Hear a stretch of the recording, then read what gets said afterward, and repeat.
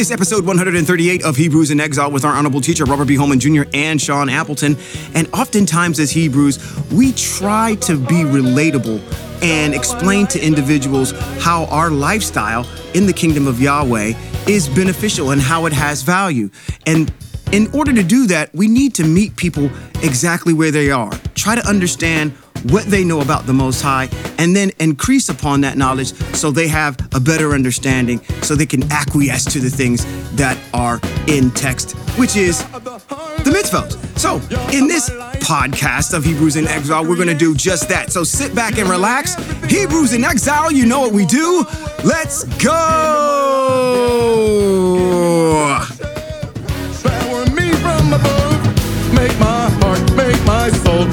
This is Rabbi Robert B. Holman Jr. and Sean Appleton. And this is Hebrews in Exile.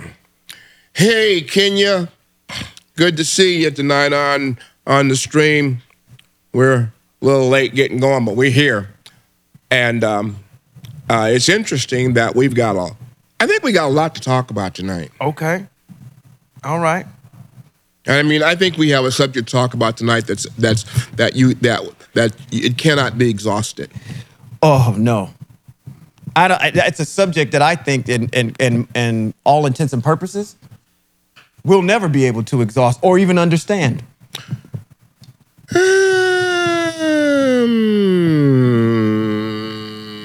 You can't. That's like trying to teach a dog calculus. You'll never understand it.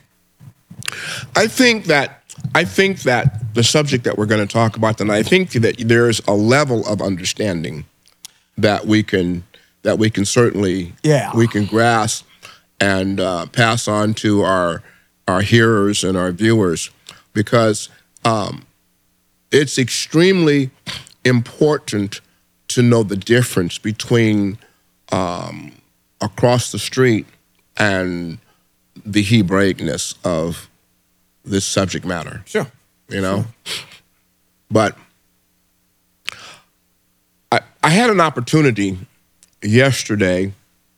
I was hungry, and I went to, I don't know if you've ever been to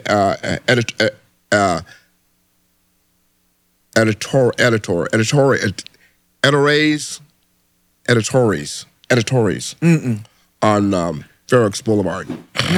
No, I haven't had an opportunity. It's a restaurant there that they do lunch, but they also have a very fabulous dessert, cakes, cookies, all kinds of those kinds of things off as part of their venue. So you come in the door. One side is all these cakes and cookies and all these goodies and stuff. And then on the other side is the restaurant where they serve lunch. White building? Is it a white building? It's not a big building.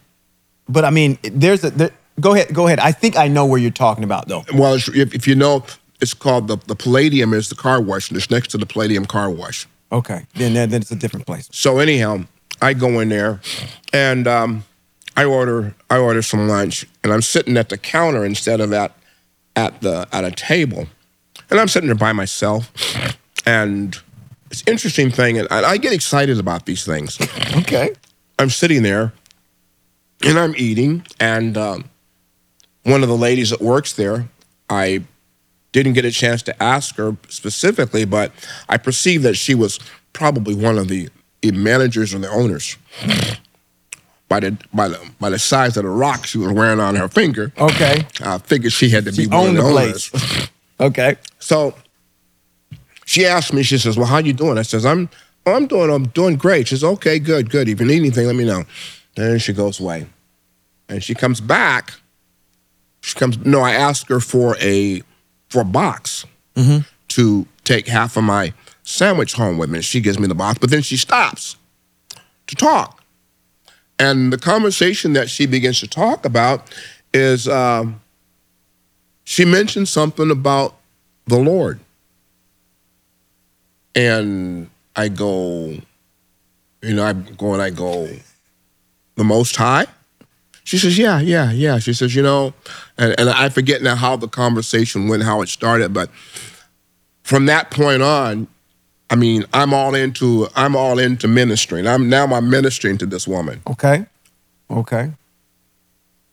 And helping her. And so she says to me, she says, do you want some dessert?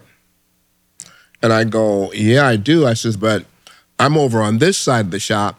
All your desserts on the other side of the shop, and you guys got a ton of desserts over there, so I don't even have a clue what I want. So she says, well, do you like chocolate? I go, yeah. Like chocolate cake? I said, yeah. You like cookies? I go, yeah. She says, well, just a minute. She says, I'm going to go put you together. I'm going to go put you together a dessert box. She said, it's on me. Okay. So I'm ministering to this woman. And she says to me, she says, you know what? She says, you were supposed to be here today. I said, yeah, it's kind of awkward. I said, because I knew you did lunch, but I had breakfast on my mind. And after I got in here, and the place was packed, I started to drive up, and I found a parking place in front, so I stopped and came out. So she says to me, you know what? She says, you're an angel sent by the Lord. I go, no. I says, no. I says, I don't put it past the fact that I was probably supposed to be here today just for you. She says, well, will you come back again? I go, yeah, I'll be back again. I says, because you got what I want. So the moral of the story is I went to this shop and I got hit on by this lady she because she was... No, she didn't hit on me. She just had a conversation. But man, the cakes and the goodies. The cakes was good, huh? Oh, the cakes and goodies in that place are good.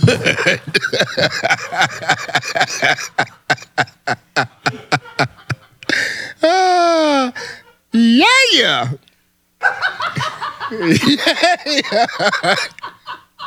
Stop it. Oh, I'm bad. I should not be on this stage right now. I'm completely bad. But the thing I just enjoyed so much the opportunity to be able to just minister to her and help her to understand some things of Scripture. And she looked at me as if she was just like, I've never heard that before. You know, what was the conversation mainly about? She was talking about. She says, I lack patience when I ask the Lord for things and they just don't happen. She says, I don't have patience, and from that point I says, well, one of the things that the text provides for us in your text, it says, well, tribulation works patience.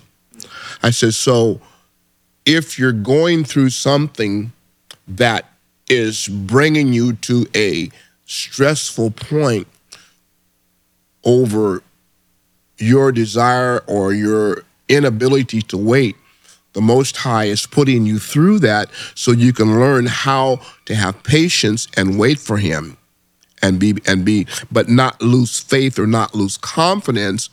Well, I was always taught that we weren't supposed to ask for anything, and it's been particularly over and over again. I said, oh, no. I said, it's not that you can't ask over and over again. I said, a lot of times in life, we ask the Most High for things, but remember, He is in control of everything that's going on in the universe. And He's able to hear your prayer request amidst the noise of others.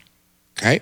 But in the midst of that, He's also, if your request is a sincere request and you're honest and forthright with the Most High, sometimes things have to be moved and rearranged in order for your request to be fulfilled. Therefore, we have to wait. And she says, oh, I never thought about it like that. I said, yeah. I said, it's not that He doesn't hear. It's not that He's not going to. I said, if your request is honest and forthright and your heart is forthright with the Most High, I said, He's more than likely going to honor your request. So anyhow, well, that's how the discussion kind of went. Yeah, Yeah, yeah. yeah. You know, it's an interesting way that you approach that. I look at you and you have this calm demeanor about yourself, and you have compassion for people. Where I would like to take people's heads off in an instant like that. No, you Because wouldn't. there's this point upon which No, you wouldn't. where I'm thinking, No, you wouldn't. And I'm gonna tell you why. I'm gonna tell you why you wouldn't. I'm telling you why you wouldn't. While you try to be a bad A, you're really not. You have a spot of compassion for people also. I do. And that's because of the position that you're in. And in the position that you're in, you always in that situation look for a teaching moment. Yeah, it should be a teaching moment. Yeah, You're always absolutely. looking for a teaching Absolutely. moment. You know, Absolutely. Yeah. And I'm glad you said that, because there's two things that are poignant that stuck out to me as you were explaining that story. Number one, when you got to the point where she said, well, I've always been told. Yeah. And that part of the problem with us is that I think just as people in general, not Hebrews, Right. but just people in general. Right. We don't tend to research and try to find the data out on things. I'm sitting here saying to myself, if the Most High is somebody that you love, or your Jesus or your God is somebody that you love, I would think that you would want to do as much in-depth research as possible to find out about him. We have no problem here in the United States psychoanalyzing Mr. DeSantis and Mr. Trump on every, Mr. Biden on every word every that sound they bite. say. Yes. And it is researched thoroughly. Yep. Their backgrounds are taken Yep. into consideration. Yep. But when it comes to the person that you put your eternal faith and life in, Right. you don't know. won't read a thing about them. You won't read anything about them.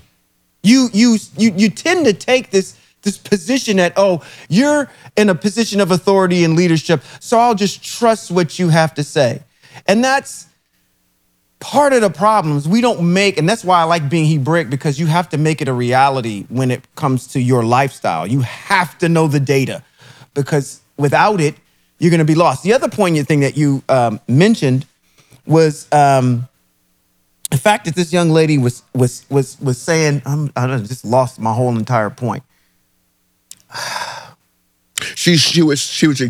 Her whole thing was she looked so distressful.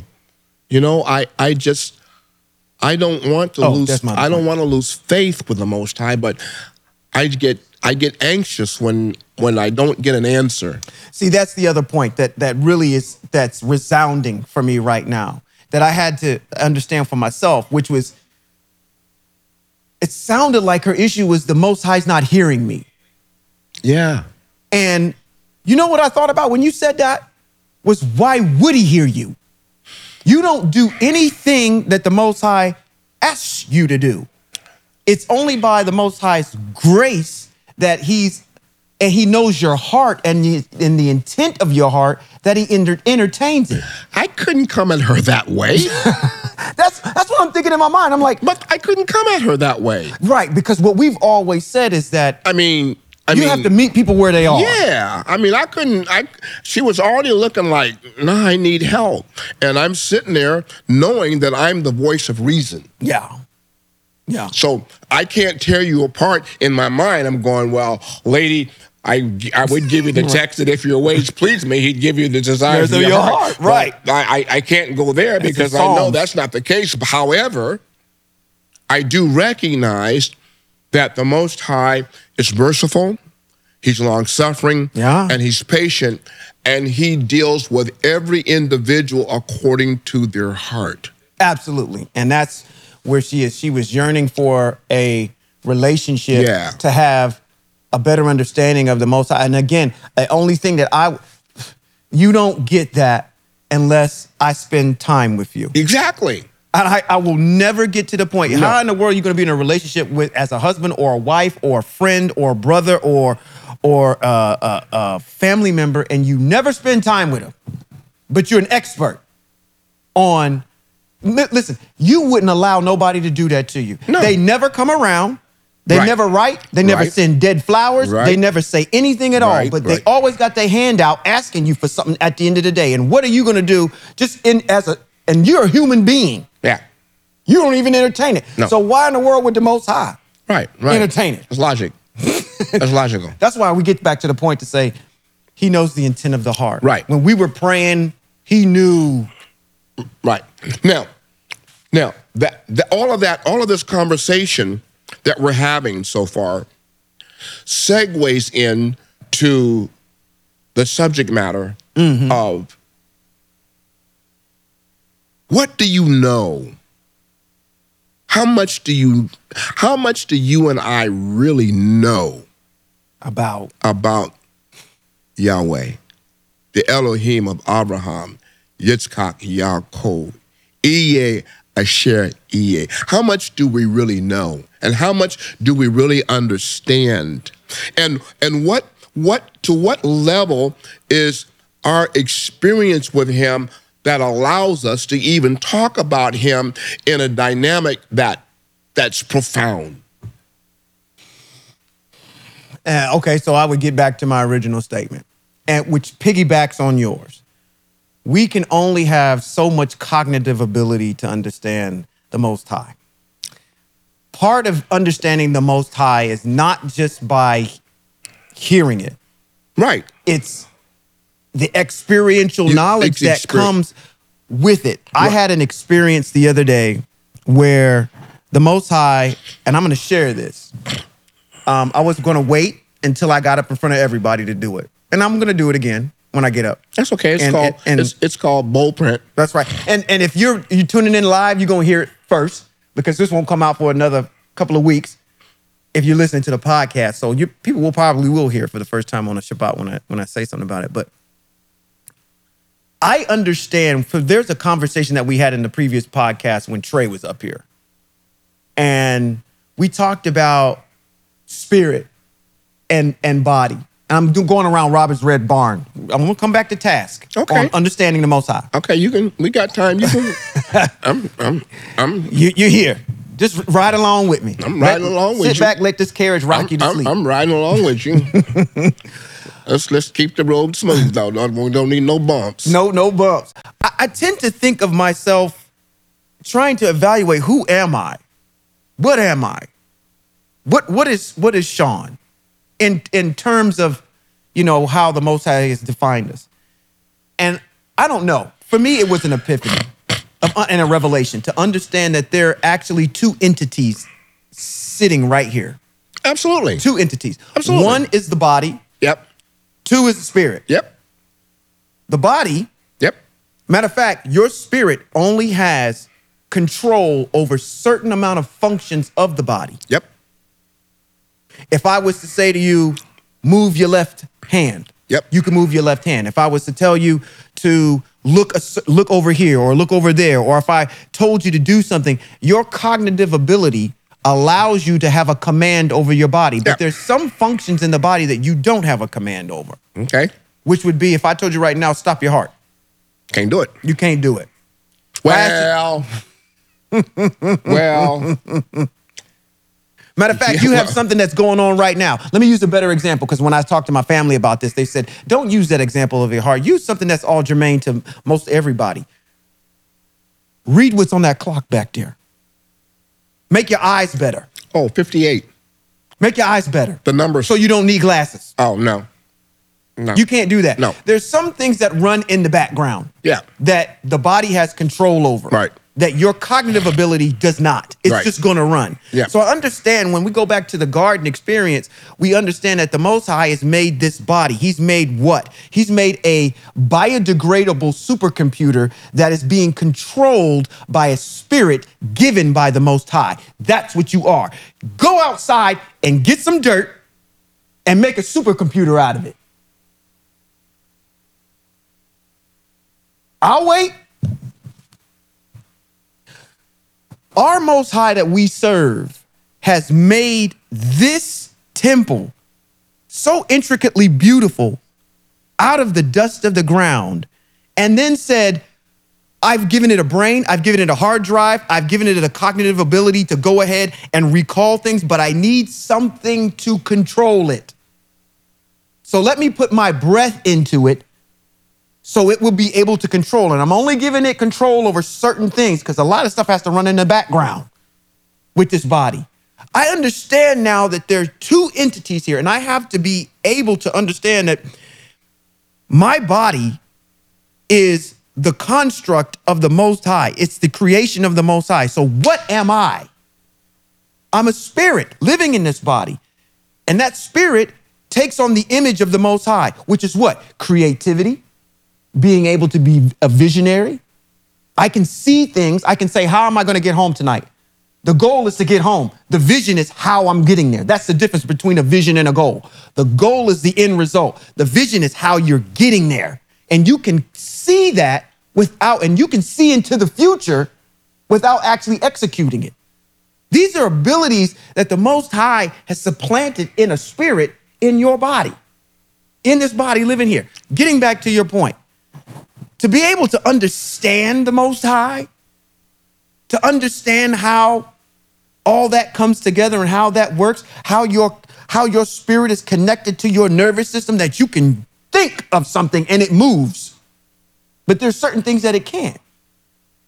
I guess my epiphany with all this is that how do I understand how that works? How do I understand how to take dirt and make it into that? Well, what kind of genius has to be in play in order to do that? I mean, and when you think about the question, you think about the issue of how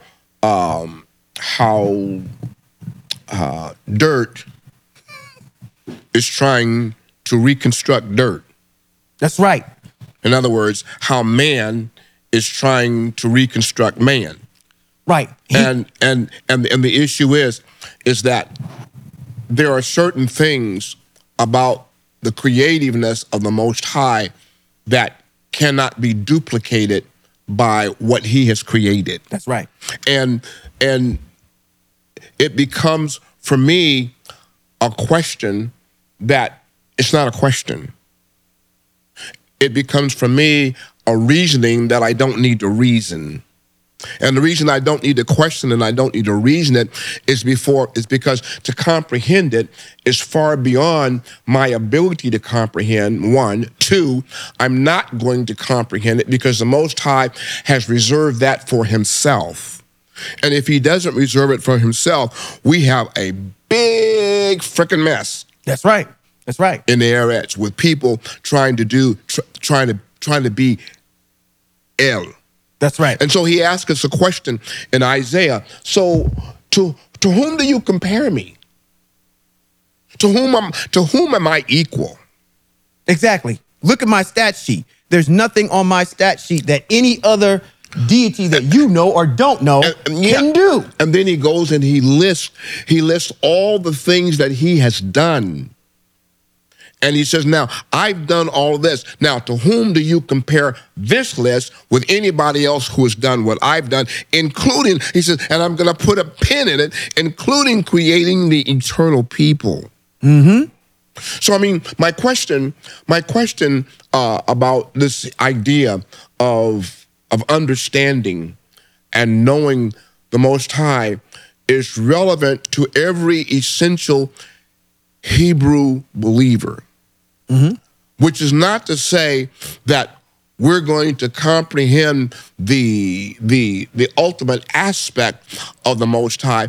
But as I look at my life and I have this experiential knowledge of him, and I look down through history of all the things that have happened to me since I was born to the day that I exist now, looking at that Hebraically, I have an experiential knowledge of him that can never, ever, ever, ever be erased. Right.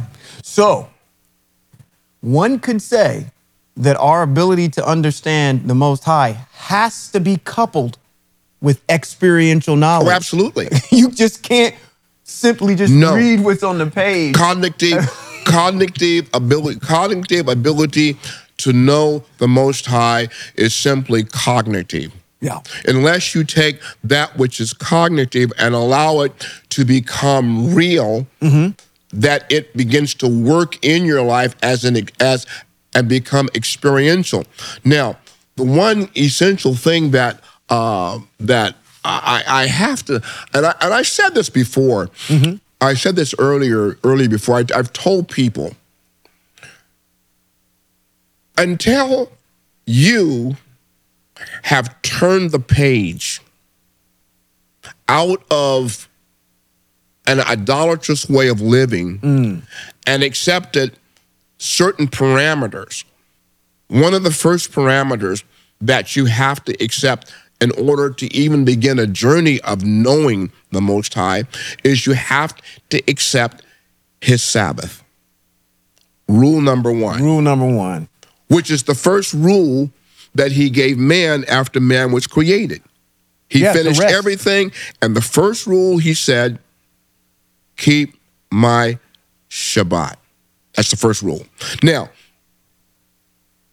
when we come in our minds and we start this journey of the Shabbat starts opening up lines of understanding, and our eyes start to be open. It's kind of like walking into a dark stadium. And I don't know, and I've used this analogy before. I don't know if you've ever been in a stadium when it's dark, and when they turn the lights on, there's this sound it goes poof, and the lights come on, and all of a sudden it's bright as day. That's what the Shabbat does to an individual who finally realizes that this is something that I need to participate in. But while the light shines in the stadium and it's bright, in that stadium where the light is shining, there are pockets where there are shadows. And if you get caught up in the shadows, you miss the rest of the light. Right. In other words, if we just get caught up in the fact that there's light out there and I'm honoring the Shabbat, but I don't allow that light to shine on other avenues of the Most High, I'm still in darkness, or I'm still in the shadow. I'm in a gray area. Right. No, I tend to agree with you on that. I gave, when we were talking off camera, I gave the analogy of what my brother had chastised me about eating. Yeah. And I had, it's a great segue into that particular situation, because while in fact meeting him where he is with food, that's just one aspect of the Most High. Right. Just like with the Shabbat. That's just one, that's thinking about the tip of the iceberg. And in that light on the dietary laws of food is shining bright on him. Right. But while that light is shining bright on him on dietary, he's still in the shadow About it, yeah. about the other aspect. Right. Now, in talking to newbies that have a desire to make this transition, some newbies are like, I got it, I heard it, and without knowing the rest of the story, they jump into the water. They're in a bam. They're not sure. I'm not sure.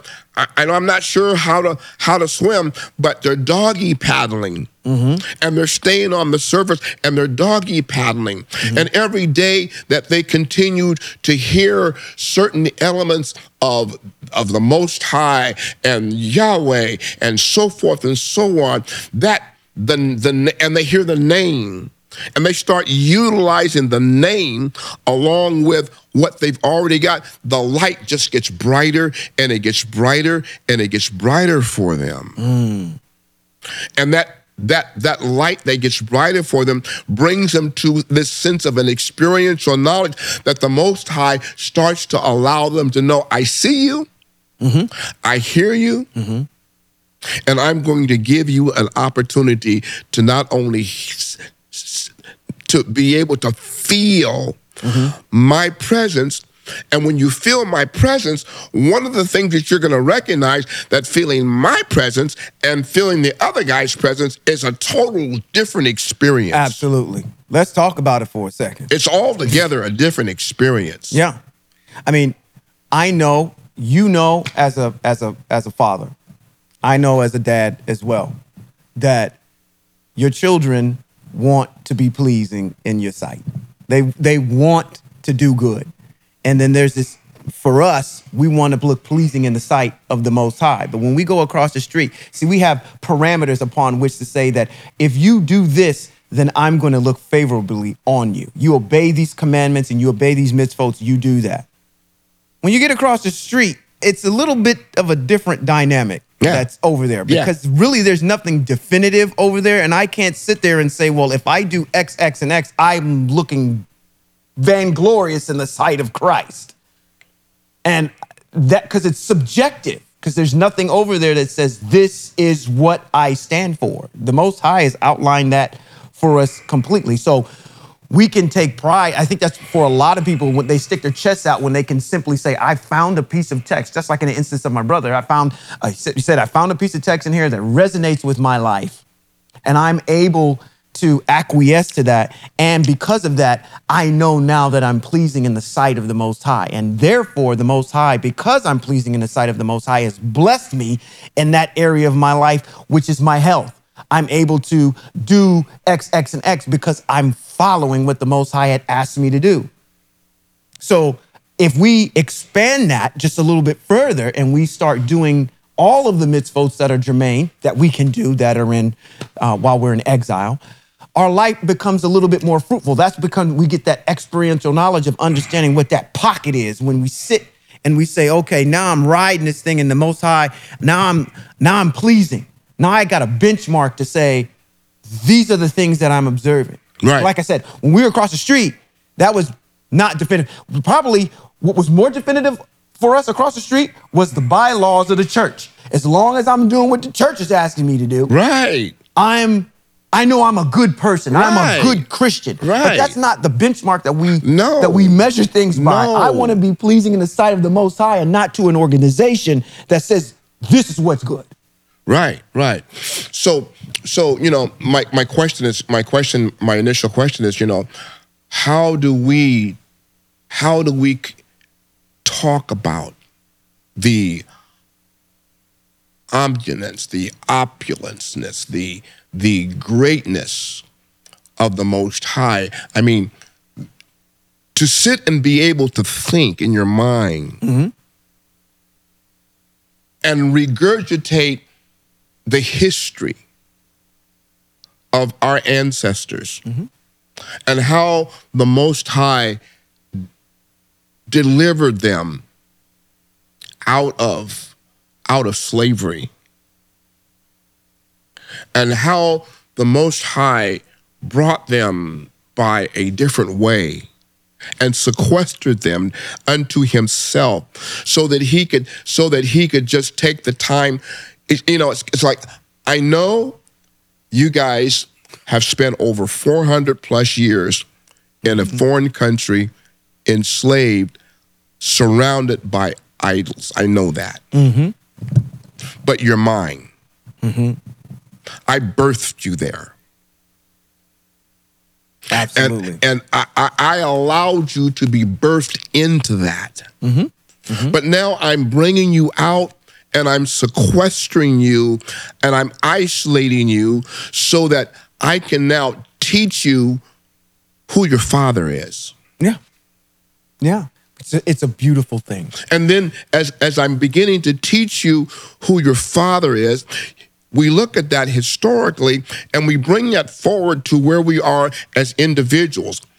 I know that you were born into idolatrous Christianity. I know that. But I heard the cry of your heart. Yeah. I heard the cry of your heart. And because I heard the cry of your heart, I'm going to give you your heart's desire. You said you want to know truth? Okay, I'm going to give you truth. Let's take step one. Let's get back to the fact that I said that I need you to honor my Shabbat. So that was the starting point. Now the lights in the stadium are on, but we still got these shadows that we're still walking in.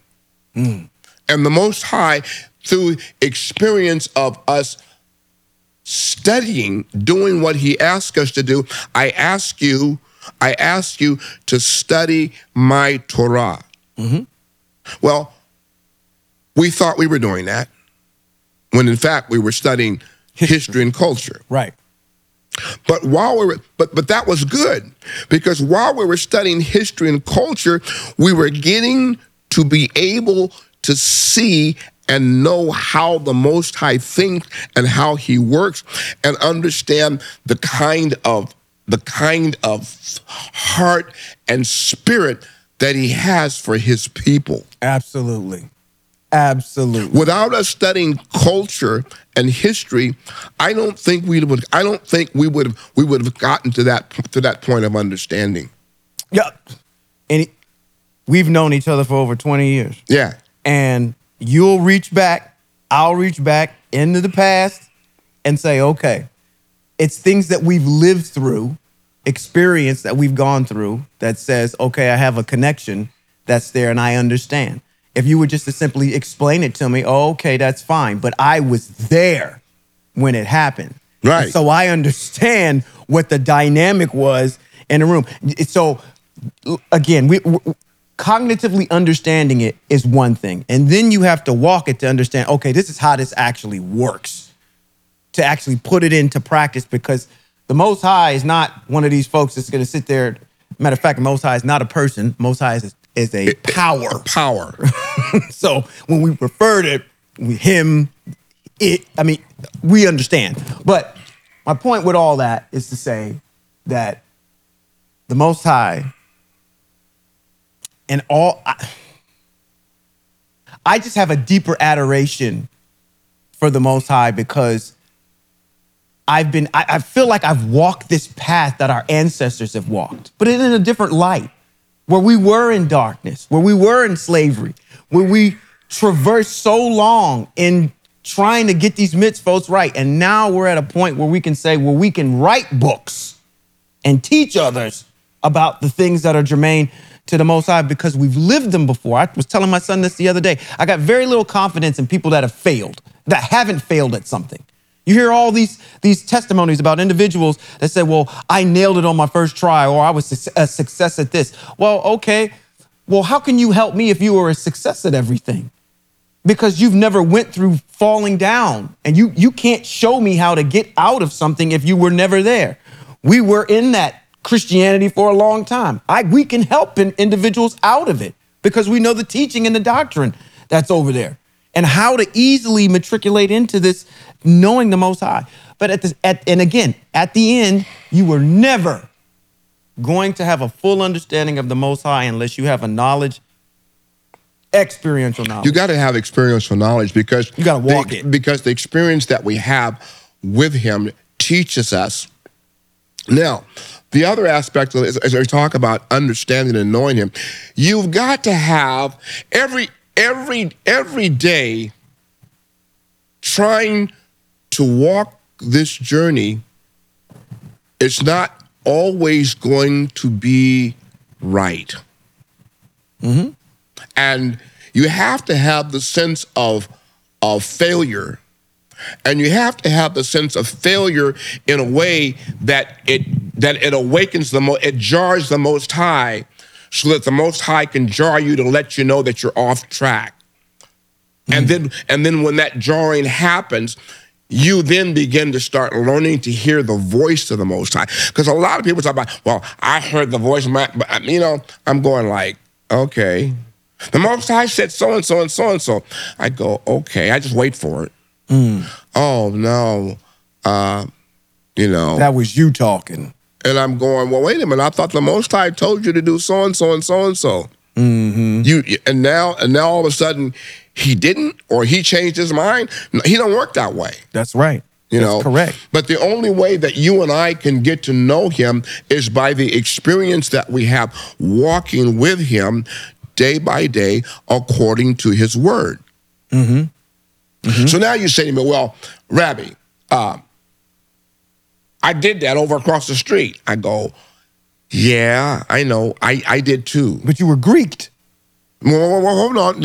Let's not deal with that point. Let's just deal with the fact, like, you know, I've been there, done that. Right. So you and I have the same experience of walking in a place that was really absent, where the Most High was like, I want to say, he was summarily present.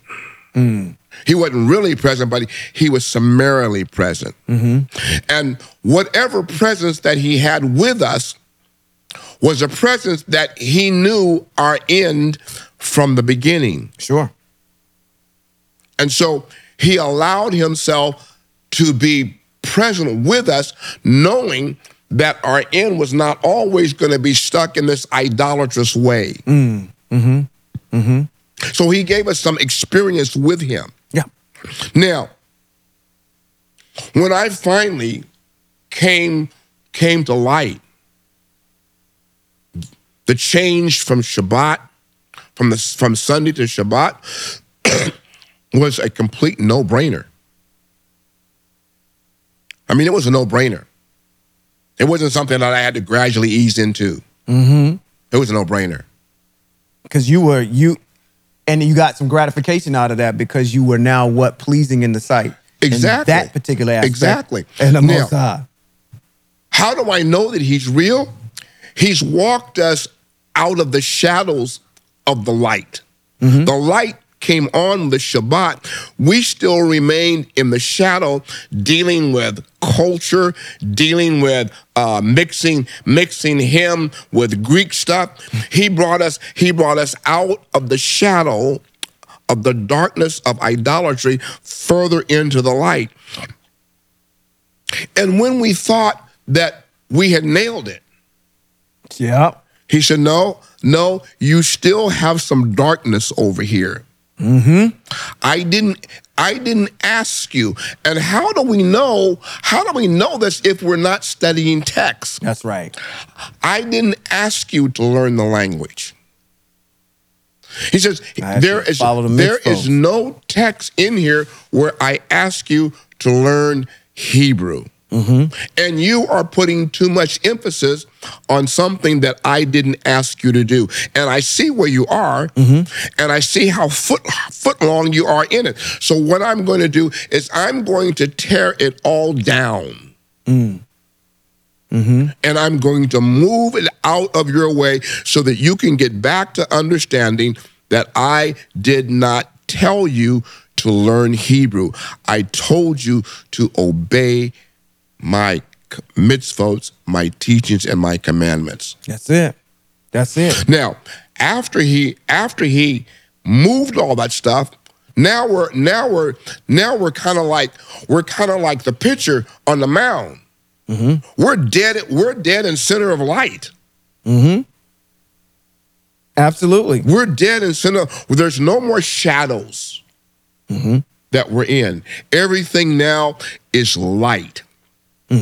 Every opportunity that we have to open scripture, and with you open scripture, and when you open scripture, you go in there and you bring out stuff that nobody else sees because you're under that light.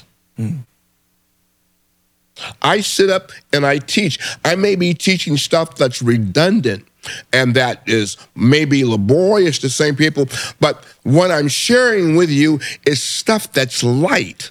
Sure. And that you need to be focused on. Let's take an analogy. And let's use baseball as an analogy. Every inning of baseball, you go out, you do the same thing. The pitcher goes to the mound, he throws strikes and balls. That's right. Somebody sits at the plate, they swing at strikes and balls. We regurgitate, we go back and we do it again for 9 innings. Well, the Most High says, this thing that I've got you doing, I need you to repeat it over and over and over again, because the more you repeat it, the better you get at it. Yeah, it's that confidence. Because the more you do it like a professional, now you and I are looking at the various nuances. Case in point, if I'm an athlete, I go and I'm a batter. So what do I do if I'm a batter? I study the nuances of pitchers. I know that when I gotta go play a certain team, I've studied the guys that are going to start, and they got certain little nuances and quirks that they do when they get ready to throw a certain kind of pitch. Then it may be as simple that their footing is different, or maybe that everything about it's something different. I study that. So now with the Most High, says, I want you to study me. And I want you to learn my nuances.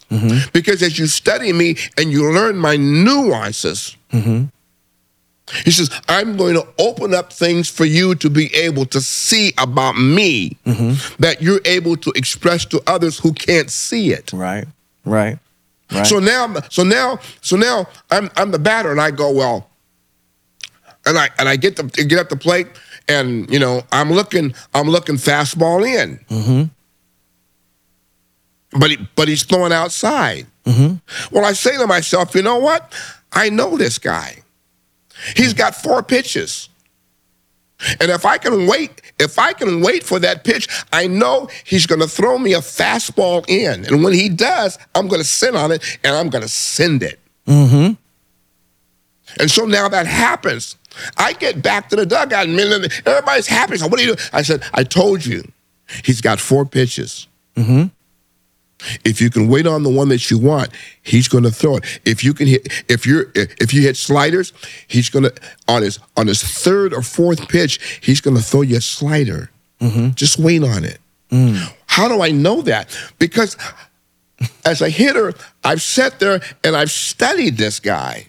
Well, it's the same thing with the Most High.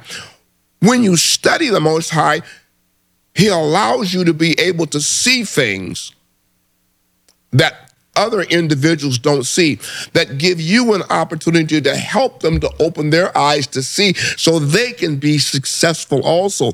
But the game plan is that you have to be a professional at this. Yeah. You got to study it. All right.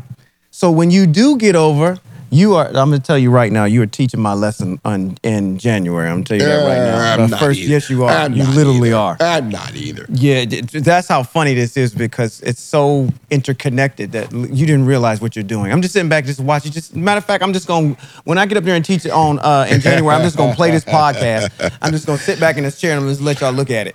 Well, I mean, we're talking about knowing and understanding the Most High and being able to talk about the fact that there are facets about him I don't know, but what I do know comes out of the fact that I'm in the light and I'm doing exactly what he asked me to do. He asked me over and over and over again in Proverbs. He says, study.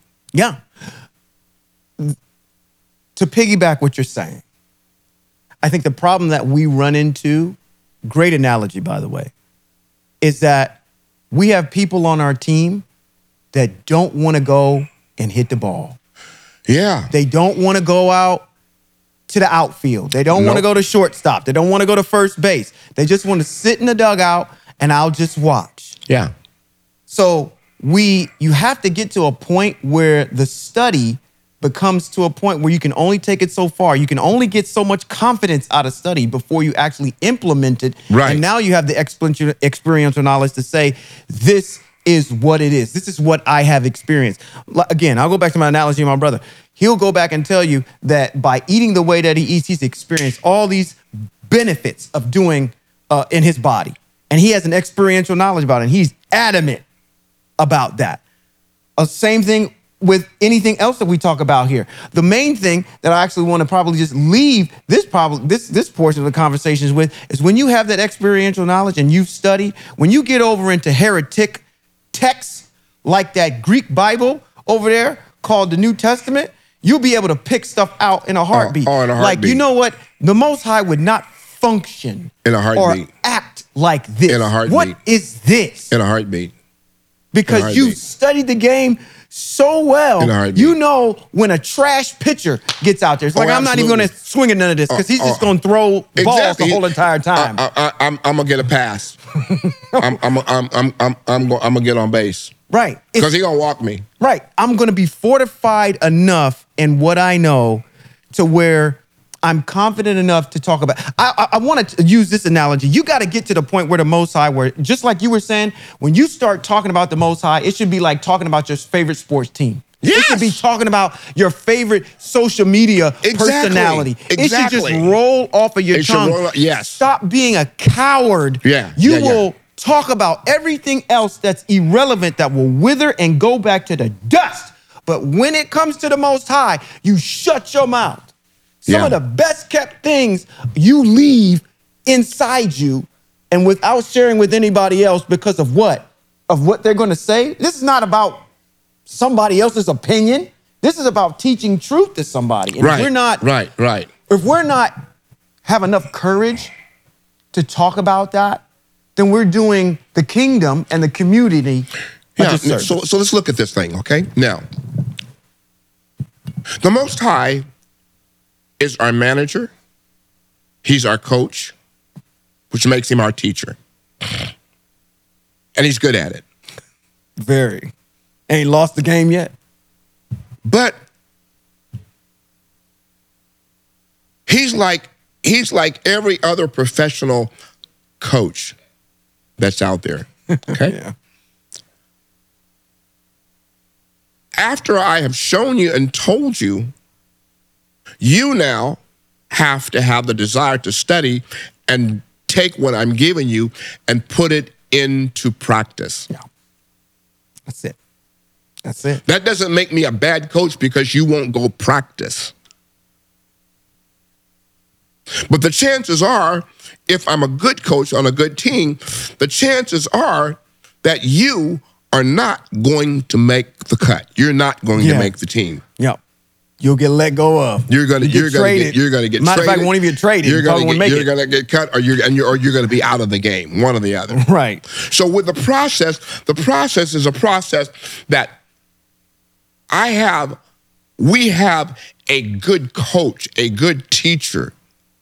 And our good coach and our good teacher, who is Yahweh, have good under coaches, because every team has a level of expertise that works. So now you have the Most High, who is the head teacher. Then you have Moshe, whom he passes down stuff to teach to us. Then he has the prophets who come back and teach us things so that we can implement the things that are on the heart and mind of the Most High. Now we're out of the realm of prophets being physical or being there being new prophets. But we can rely on the history of the prophets and the teachers of the past, because what they have done in the past is real and present today. And the Most High allows us to study them and glean from them. And as we glean from them, he opens up things for us to see that they saw, that they didn't necessarily put in writing in the text, but it's encoded across the dialogue of who he is, that he allows himself to be revealed. He says, this is how you successfully steal second base. Right. He said, oh, it's there. The technique is there. Just because I didn't put it in that chapter don't mean it's not there. It's there. Right. This is what you got to do. Right. Look at how he grips the ball. Then look at his motion of how he comes set. Right. It's that kind of stuff where you can go back. I'm with you. It's that kind of stuff. It's the it's the undertone. Let me put it to you this way, because we've said it before. The author assumes you know Yeah. the text, Yeah. that you know the mitzvot. Yeah. So they don't have to write Don't have every to write single everything. thing down. No. When you get up there, like you're saying, and I'm watching that picture, I know. I'm going to assume you know what technique it is. Yes. I'm assuming you know what batting stance you need to get. Yes. All the fundamentals you know already. yes, the yes. mitzvot are the fundamentals. The fundamentals. So when we go and we look at 1 Samuel, 2 Samuel, we study King David, we study Melech Shaul, we study all these individuals, we study Yehudit, we study the book of Tobit and Esdras and Baruch. Yeah. All these folks. You already know. You should have an understanding because you've studied it already. And that's the beauty of when you go back through it the second time, or when you look at it through the eyes of the Most High, you say, oh my goodness, you were here the whole entire time. Yeah. And it's been clouded because we've been trained to think a certain way. Right. Because we got introduced as the New Testament, as this is the foundation. Yeah, I'm Which just seems to be just I'm an looking agenda. at this chat room, and it appears to me that the chat room has an altogether another chat room podcast. They got going another on. podcast They going got, on They in the got a chat chat room podcast going on in there Uh-oh. about the book of Proverbs, and boy. I don't know. I don't know if they listen to us or they what's going on, but I'm watching this. We got. What are they saying about Proverbs? You know, I see you, Lamont Wright, and Kenya and Johan. I see you all talking about Proverbs and what have you. Proverbs is a very good book. I'm not sure everybody that opens it and reads it can understand what the heck's going on, because the whole basis of the book of Proverbs centers around mitzvot. And right living. Every mitzvot. Every chapter in the book of Proverbs has mitzvot tied to it. Every last one of them. So when you're studying it, and you're reading it, you might want to know the mitzvot to help you understand what the writer is talking about. But anyhow, I'm just watching this chat room here going on. We got Proverbs chapter 3. What's in Proverbs chapter 5. 3? They Trust quote, in Yahweh with all thine heart and lean not into thine own understanding. Okay. Yeah. What else? What else they got? I get it. And all somebody explained to me what Proverbs means was in all thy ways acknowledge him and he will direct your path. You want to explain that one to me out there? Come on. In all thy ways acknowledge him and he will direct your path. What's he talking about? Come on. Help me out. What's your ways? Yeah. And we got to define what your ways are. Yeah. Because there's only one systemic to one thing. Yeah. On what your ways should be. Because that particular text has two very relative meanings. One is direct and one is indirect. Mm-hmm. But if you don't know the indirect one, then you've missed the whole context of why he said, in all thy ways, acknowledge me and I will direct your path. And I ain't going to tell you tonight. Uh-oh. No? No. We're going to do it on another one? No. Well, okay. I like that. Hey, Kodesh Israel, glad to see you. I'm in here from Detroit. Glad to see you, young man, and I want to thank you for directing us to the Hebrew people there. I think they are in Cincinnati. Yeah. And Sean and I are going to go in there, and we're going to try to make some contact with them. But let me get back on track here. I was distracted. All that good banter going on over there. So, I mean, Sean, the totality of being Hebrew is one's ability to be able to sit and talk experientially about the Most High. Mm-hmm. And that conversation, anytime and anywhere that it comes up. And, I've asked the Most High to do this for me. I want to make your name known to anybody that I come in contact with. Right. I want to make your name known to them. Yeah, don't hide the Most High. You know, I want to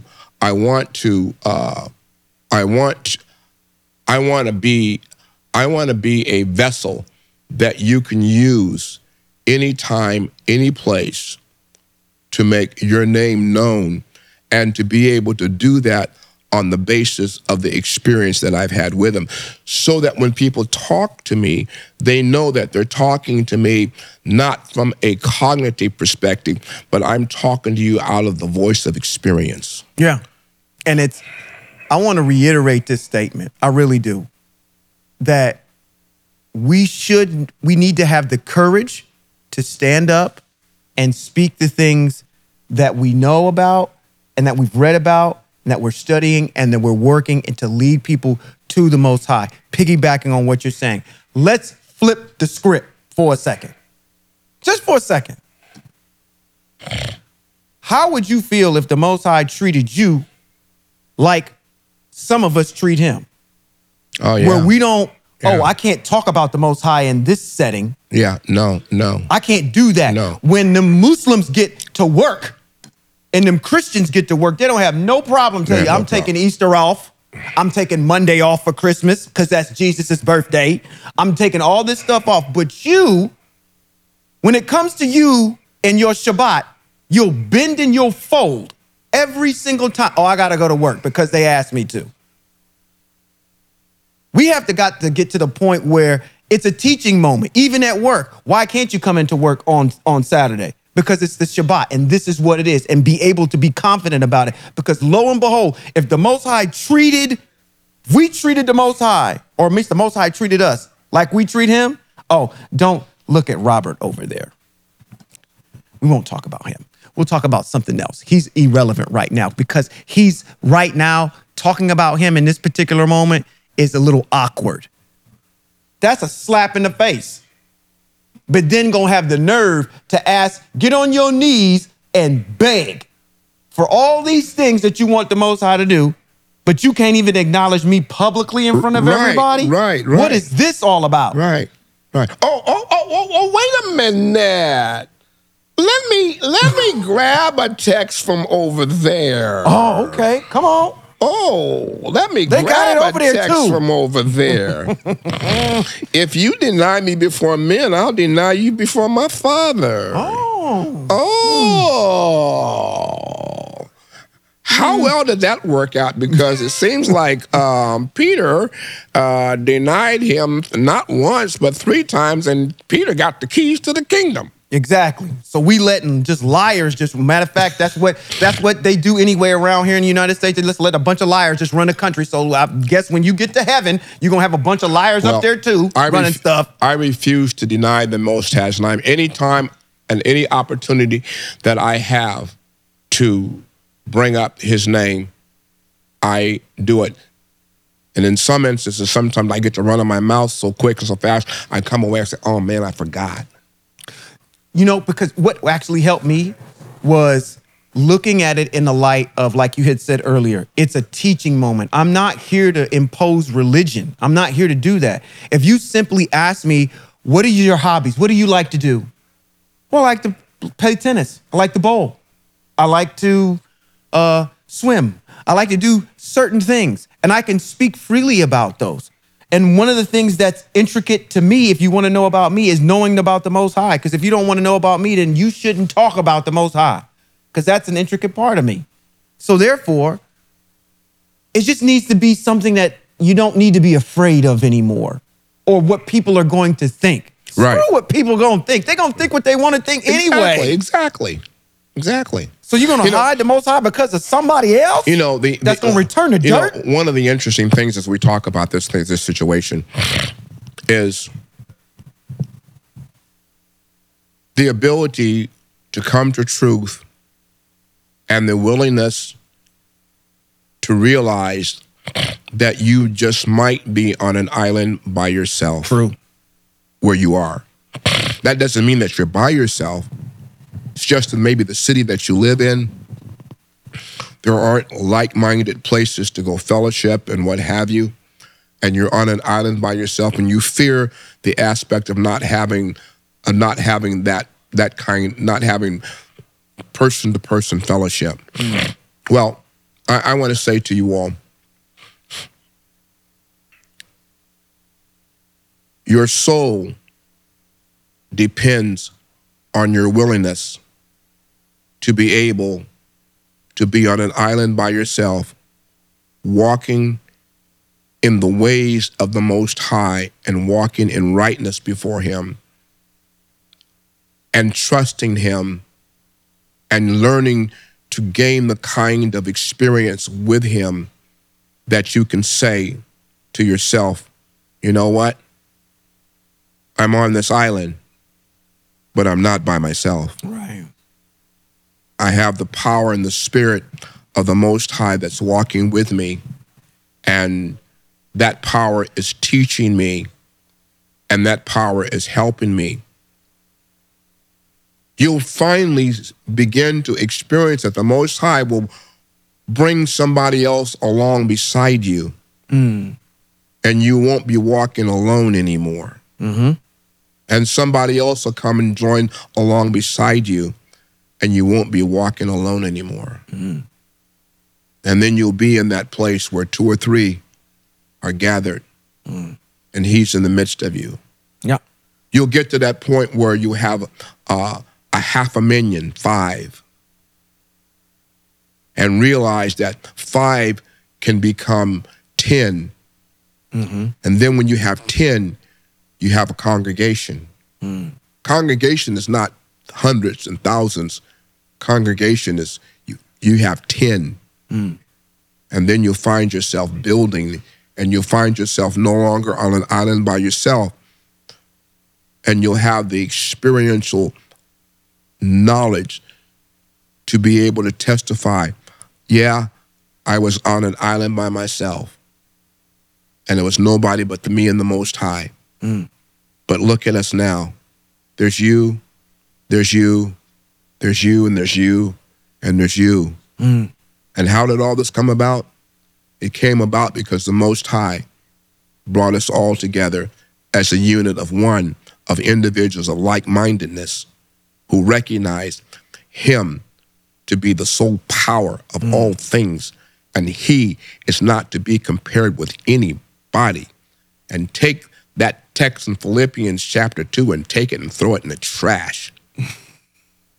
Because I'm sorry, Jesus Christ is not made in the form of Yahweh. No way, no shape, no way, no how.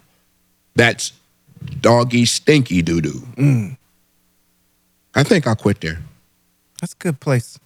That's a good place. Doggy I like stinky Doggy doo-doo. stanky doo-doo. Stank. That's stanky doo-doo. Excellent. He gave him a name above all names, that she was in the form of Yahweh. That's so foul. Oh my goodness, that's foul. But see, that's why it's foul. It's because your strong foundation in the mitzvos tells you, Experience tells me, no. We'll pass on that one. No. Well, this has been Rabbi Robert B. Holman Jr. and Sean Appleton. And this has been Hebrews in Exile. Shalom.